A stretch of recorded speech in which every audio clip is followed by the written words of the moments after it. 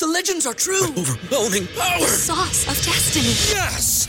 The most legendary sauce has arrived as McDonald's transforms into the anime world of WickDonald's. The greatest flavors unite in all new savory chili McDonald's sauce to make your 10-piece Wick Nuggets, fries, and Sprite ultra-powerful. Unlock manga comics with every meal and sit down for a new anime short every week only at WickDonald's. Ba-da-ba-ba-ba, go! At participating McDonald's for a limited time while supplies last.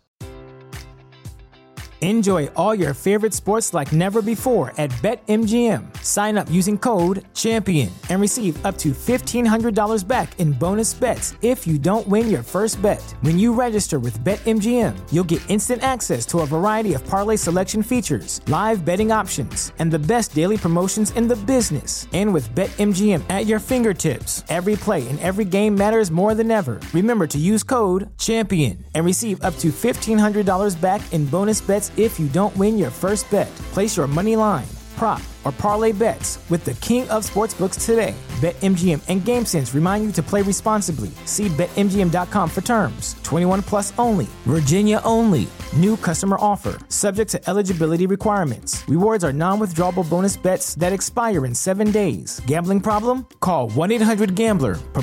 Promotional offer not available in Washington, D.C.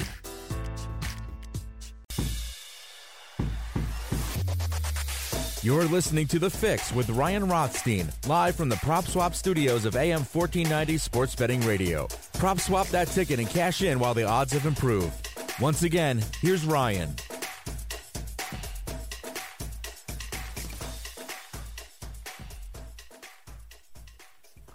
All right, so we have to try and make sense of all of this, and will we ever make sense of it? Probably not.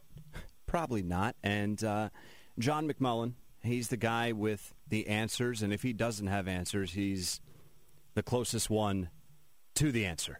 So follow John on Twitter at JFMcMullen, PhillyVoice.com, Sports Illustrated at SI.com, and he extends the play. Extending the play every Saturday right here on AM 1490 from 10 a.m. to 11 a.m. John, I led off the show tonight, and I don't know if I touched on this last night with you, but I said the most frustrating part of this is last night was typical Eagles, and typical in the sense of no consistency. 23-17, late garbage touchdown, looks much closer on paper than it really was. But no progress. Carson did just enough to not bench him, and here we are once again. We've learned nothing. We have no better feel for the team as we head into Week 13.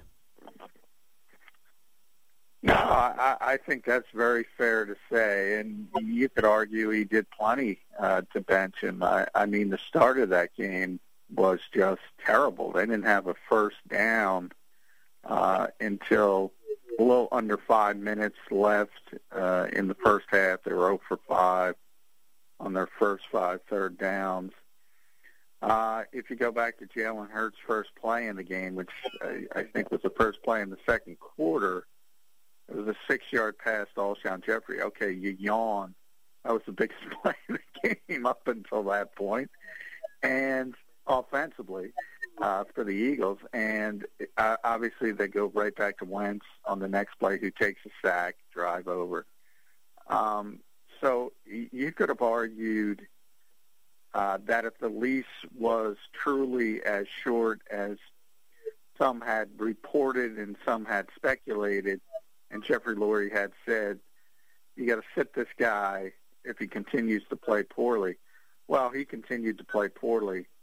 So either Doug said, screw you to the owner, I'm going to do what I want, or that was a little bit overblown. But either way, I mean, look, this Carson Wentz story is amazing. It really is. I can't. I've looked and I've poured through the record books. I can't come up with another quarterback who was as successful as Carson Wentz, just dropping off the cliff like this in his 5th season with no new injury concerns. You know, you talk about the injuries before, and everybody says, well, maybe he's not the same.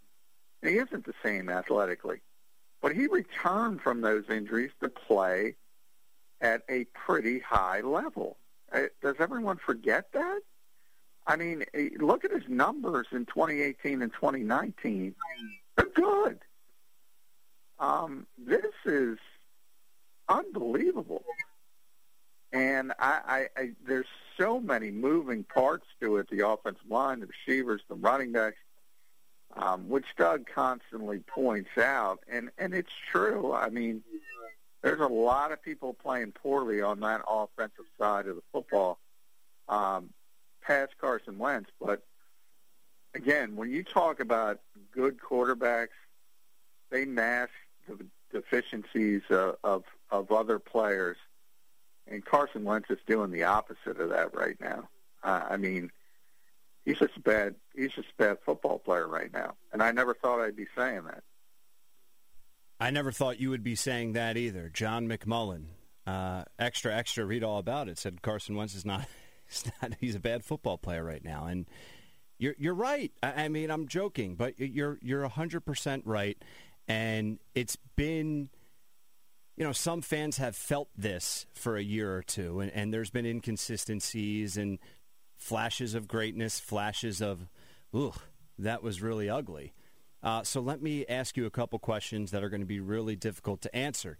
Number one, how did we get here? And I know how we got here, but how did the team and organization fail him, and how do they fix this? How did they fail him? I don't think they failed Carson Wentz in any shape or form other than, personnel deficiencies, which happen to every team. It's a cyclical industry, and I mean, we all know that. You have your up years, you have your down years, and even if you put together 2 decades of success like the Patriots did, for instance, eventually Father Time's coming for your key players and whatever, and the cycle starts over. The Eagles went too long with their Super Bowl core and thought the championship window remained open when it didn't. So they made a lot of mistakes. They had an aging, expensive roster.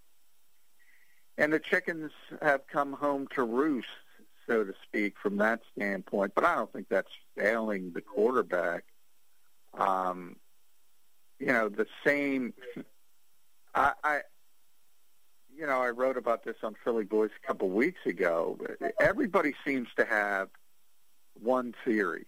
The coaching. It was Frank Reich and John DeFilippo. And I said the bottom line is he has succeeded without those two coaches. His best statistical year was 2018. He had another good year in 2019, and they were both long gone. The skill position talent, you go back to December of last season when he was excelling with Greg Ward and Boston Scott and Josh Perkins, Deontay Burnett. He's done it in the past. And I said the one thing he hasn't had to deal with, and this is the first year he's had to deal with, is a bad offensive line.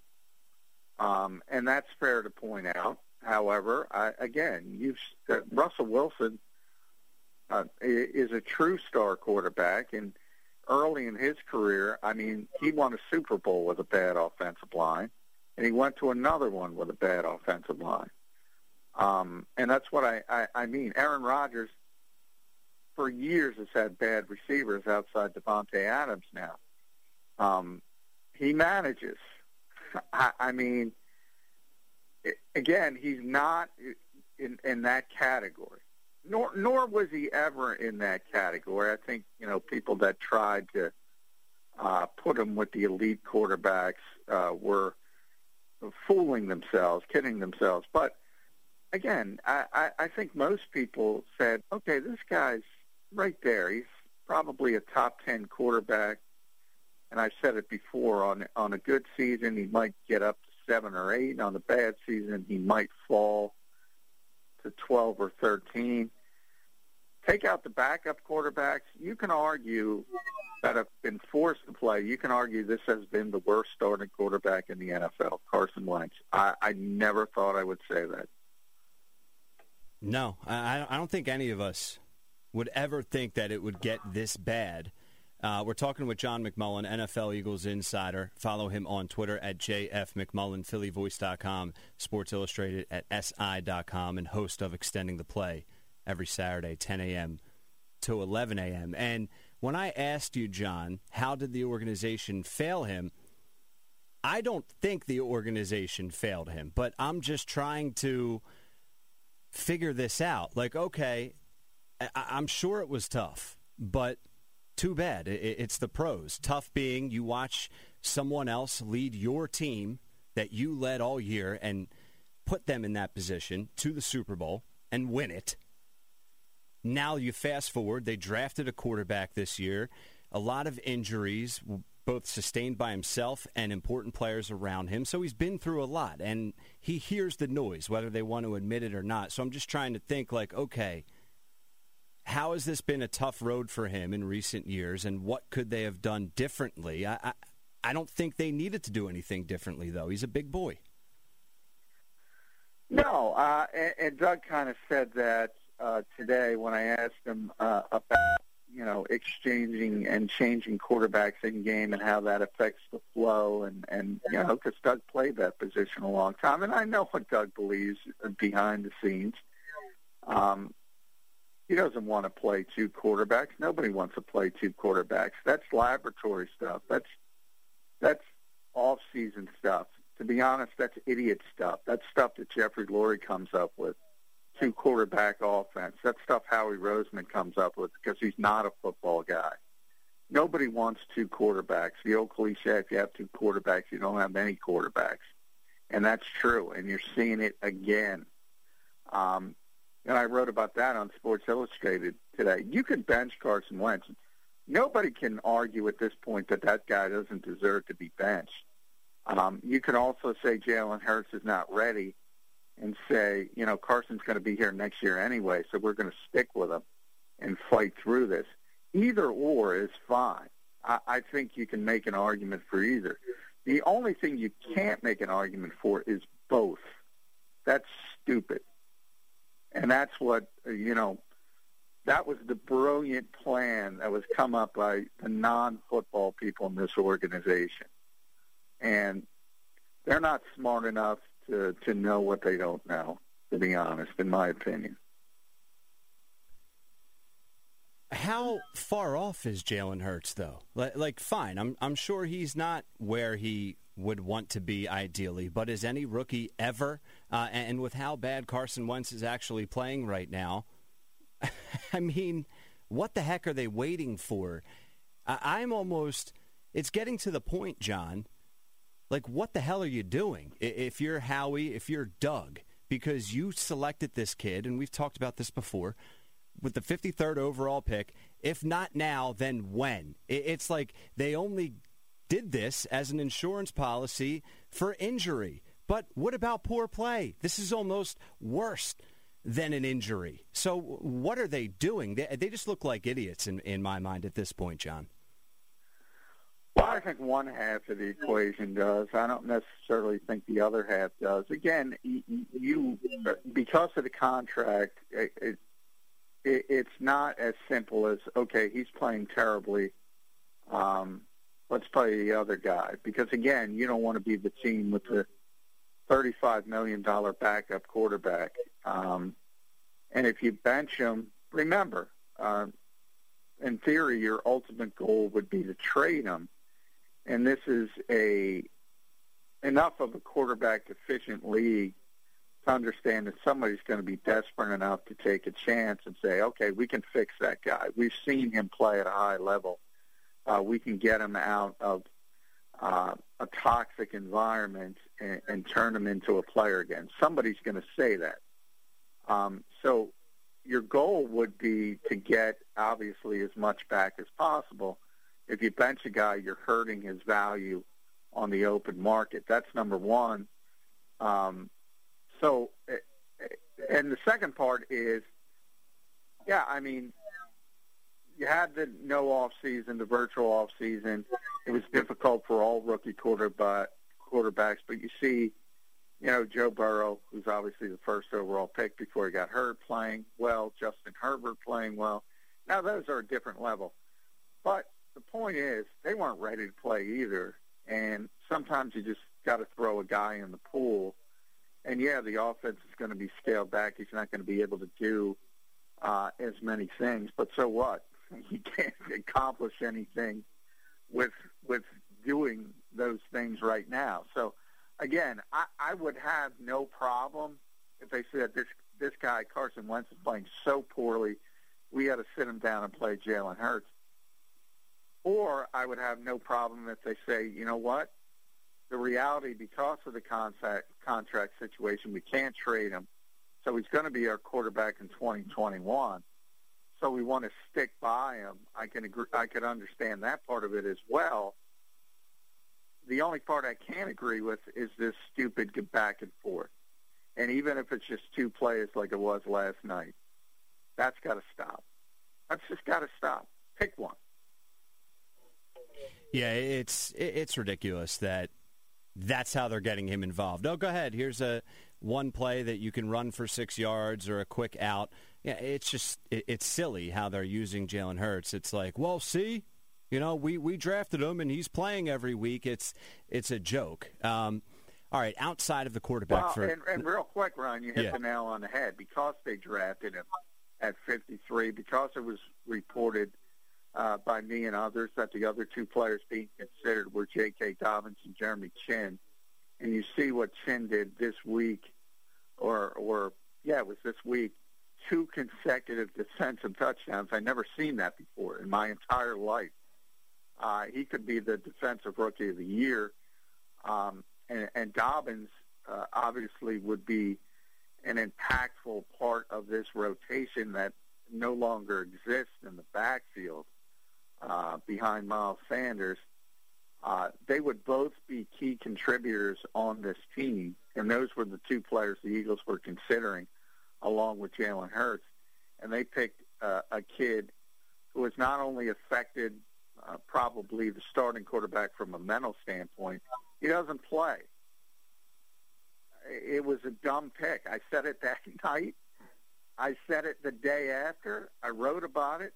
It remains true to this day. It was a dumb pick. And that's not an insult on player. That's an insult on the general manager.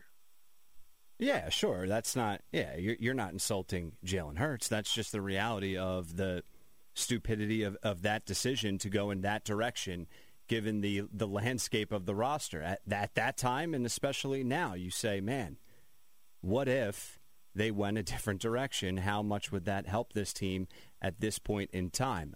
John, switching gears now away from Carson, and you can probably guess who I'm going to. Head coach Doug Peterson, because there's a lot of talk today now, and this isn't the first time. Didn't only start today, but for anyone that wants to take some pressure off of Carson's shoulders in the media industry, we're talking about Doug. And it's Doug that has failed to incorporate Jalen Reagor. And it's Doug that has failed to make Carson Wentz's life easier. And it's Doug who doesn't know how to use Travis Fulgham now and Miles Sanders now. And you get my point. So is that just ludicrous to me? Because I'm not afraid to criticize Doug, but I think right now it's clear as day, like, okay, they fired Doug. What does that change things? Like, are you seeing any legitimate concerns from the coaching standpoint? Yes. I mean, they're not performing well. I think the bigger concerns, and I think there were 2 examples of this, 2 key examples. The 4th and 4 play, you know me, Ryan. I always talk about play calling, and people aren't deciphering play calling when they're criticism. They think they are, but they aren't. The 4th and 4 play, everyone says it's a bad call. Well, it was there, but Carson Wentz and Dallas Goedert weren't on the same page. Goddard sat down, went inside. Wentz expected him to go outside. They're not on the same page. Now, you can say Dallas was hurt for a long time. He wasn't around. These guys are veteran players. They should be on the same page. So that is the stuff you should be criticizing. Then you go back to the red zone play when the Eagles were driving. Jamal Adams blitz, sack of Carson Wentz, 1 of 6. And everybody says, oh, what a disaster. Eagles had the perfect play call dialed up for that. They were running a wide receiver screen on the side Adams was coming to, which would have left Rager wide open for a potential touchdown. He doesn't know the play. He runs a route down the field. Now, he's a rookie player, and he's been out at times for significant periods as well, but we're in week 12. Why is this guy not prepared? Those are coaching deficiencies, and those are legitimate criticisms, and that's where people should be focused on, and stop worrying about the inane play calling. That's personnel issues. That's execution issues. The guy didn't win a Super Bowl less than 3 years ago and turn into an idiot from a play calling standpoint in less than 3 calendar years. It doesn't make sense on the surface. So from that standpoint, there are valid criticisms. There are not valid criticisms. But I think Doug as a whole is getting tired of this situation. And I think he's looking – honestly, I think both sides are looking at the other side of the fence, so to speak, and both are seeing green grass. I think in Doug's case, and I've said this before, if he gets fired, he's going to be unemployed for 30 minutes. If Howie Roseman gets fired, which he's not, by the way, he's not getting a job that quickly. Might get another job because he's got the Super Bowl on the resume, but it's going to take a little bit of convincing. But, you know, from Jeffrey Lurie's standpoint, it seems pretty clear that he didn't learn a damn thing from Chip Kelly. He did not learn a thing. And I think he's going down a dark road again where he wants this nonsense, this innovation. I talked about the 2 quarterbacks. He's always trying to be ahead of the curve when it comes to offensive football. Look, that's what the modern NFL is about. He's right about that point. He's absolutely right about that point. But he's so concerned on getting the flavor of the month, the guy that's popular, and he didn't learn his damn. Everybody wanted Chip Kelly. Chip Kelly was this. Chip Kelly was a con man, a cult leader. I don't know what you want to call him. He was great, but that was the emperor had no clothes, and Jeffrey Lurie didn't learn a damn thing from it. I mentioned that John writes for PhillyVoice.com in a great article posted today talking about defensive coordinator Jim Schwartz and how it relates to what they decided to do game plan-wise going up against DK Metcalf. And John, we talked a little bit about this live during the game last night. I thought the Eagles' defense overall was solid. Now, DK Metcalf went off, and Darius Slay was left on an island at times, so that's the area that you can criticize. How are you recapping this, and if you want to just touch on some points you made in the article? Well, I think the defense played well enough to win that football game, and if you're going down a checklist of things why the Eagles lost, you're checking off a lot of boxes before you get to the defense. And DK was pretty much the only player that hurt the Eagles consistently. And you know, it was interesting because, look, he's got a chip on his shoulder about the Eagles to begin with because they passed him over in the draft. He's sort of like the fan base here. So he has that chip to begin with. And then Jim has a ton of respect for him, and he went up to him pregame, and he was saying, he complimented him. He said, basically, you're the closest thing to Calvin Johnson since Calvin Johnson, which is pretty good, by the way. But obviously Jim had Calvin in Detroit. And, I don't know DK that well, but there are a lot of young players who don't, they don't care about the history of the game. They don't understand the history of the game. And maybe he didn't understand what kind of compliment that was, because he took that as a slight. And anybody who's in the conversation with an all-time great should be thrilled. So he used that as motivation. And I thought it was interesting because, Jim Schwartz has been around for a long time, and he often uses, a lot of lessons he's learned over the years. And I think he's always says you continue to learn. I think he learned a new one. And, you say something to a player on the other side, and you think it's a compliment, and they take it a different way, and they use it as motivation. So even miscommunication can be motivation. And I think Jim Schwartz learned that with DK Metcalf.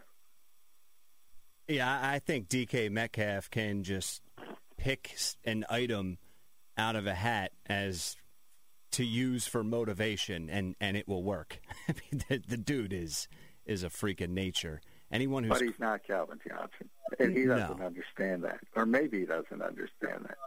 But, yeah, that's not, and by the way, Darius Slay, it's hard to say. He played well. He was around the football for the most part. He was around DK Metcalf. I compared it to like a lockdown defender in the NBA, guarding Michael Jordan, and just making him work and work and work. And after 48 minutes, you look up and you look at the box score, and he's got 40. And that's the kind of game it was. But, DK brought his A game, and if he brought his, B or C game, it probably would have worked out great. But when great players are having great nights, you can work hard, you can make it more difficult for them, but they just light it up, and he lit it up. He lit it up, and the Eagles got lit up once again, and here we are, John, 23-17. The score doesn't really describe the style of that fight, so to speak. Follow John on Twitter at JFMcMullen, PhillyVoice.com. Go check out John's work there, as well as SI.com, and Extending the Play every Saturday morning, 10 a.m. to 11, right here on AM 1490 Sports Betting Radio. Before I let you go, John, any other housekeeping items surrounding the team that we haven't touched on? Well, it was a bad day for Philadelphia natives. Will Parks got released, and Shareef Miller got released off the practice squad, so he's gone again. Will Parks was a guy I think a lot of people thought had an opportunity to earn a spot on the defense, but he had a hamstring injury. He was out for the first 5 games. And I think the Eagles kind of are at that point where they're saying, well, he signed a 1-year deal.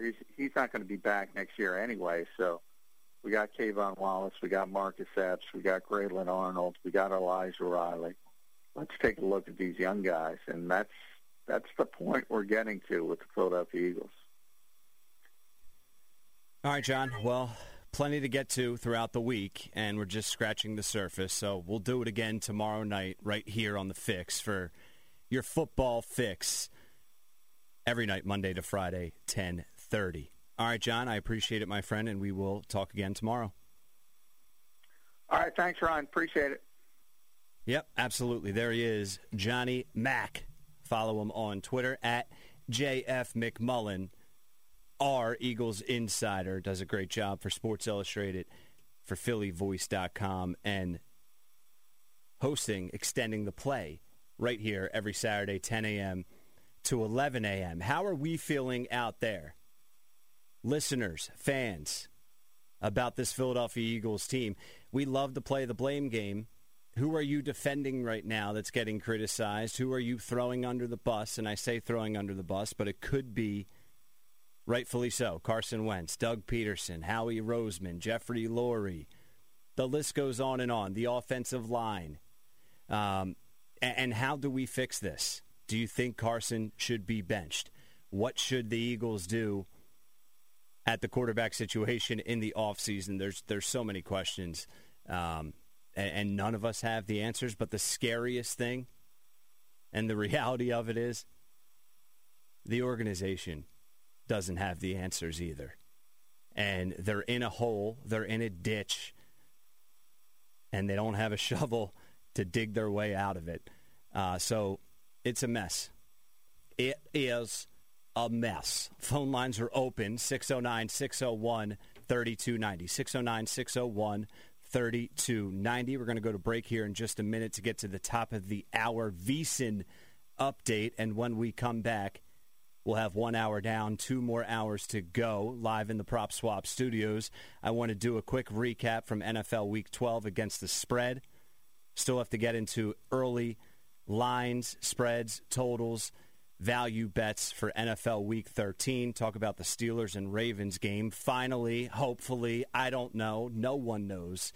Tomorrow, matinee kickoff midweek for the NFL. Steelers, Ravens. So we have plenty to get into tonight on The Fix. We're going to take a break. When we come back, all that and more on AM 1490 Sports Betting Radio, y'all.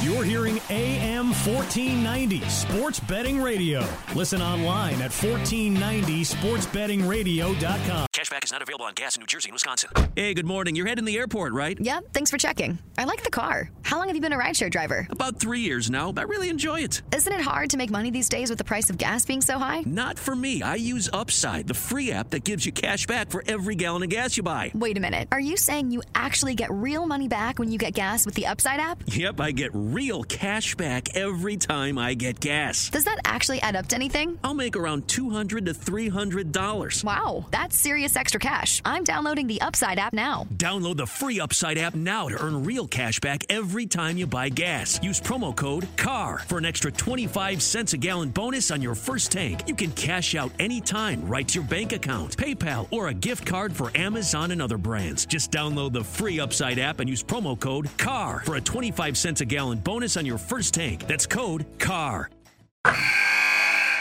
Wilson, you sent the game-winning email at the buzzer, avoiding a 4:55 meeting on everyone's calendar. How did you do it? I got a huge assist from Grammarly, an AI writing partner that helped me make my point. And it works everywhere I write.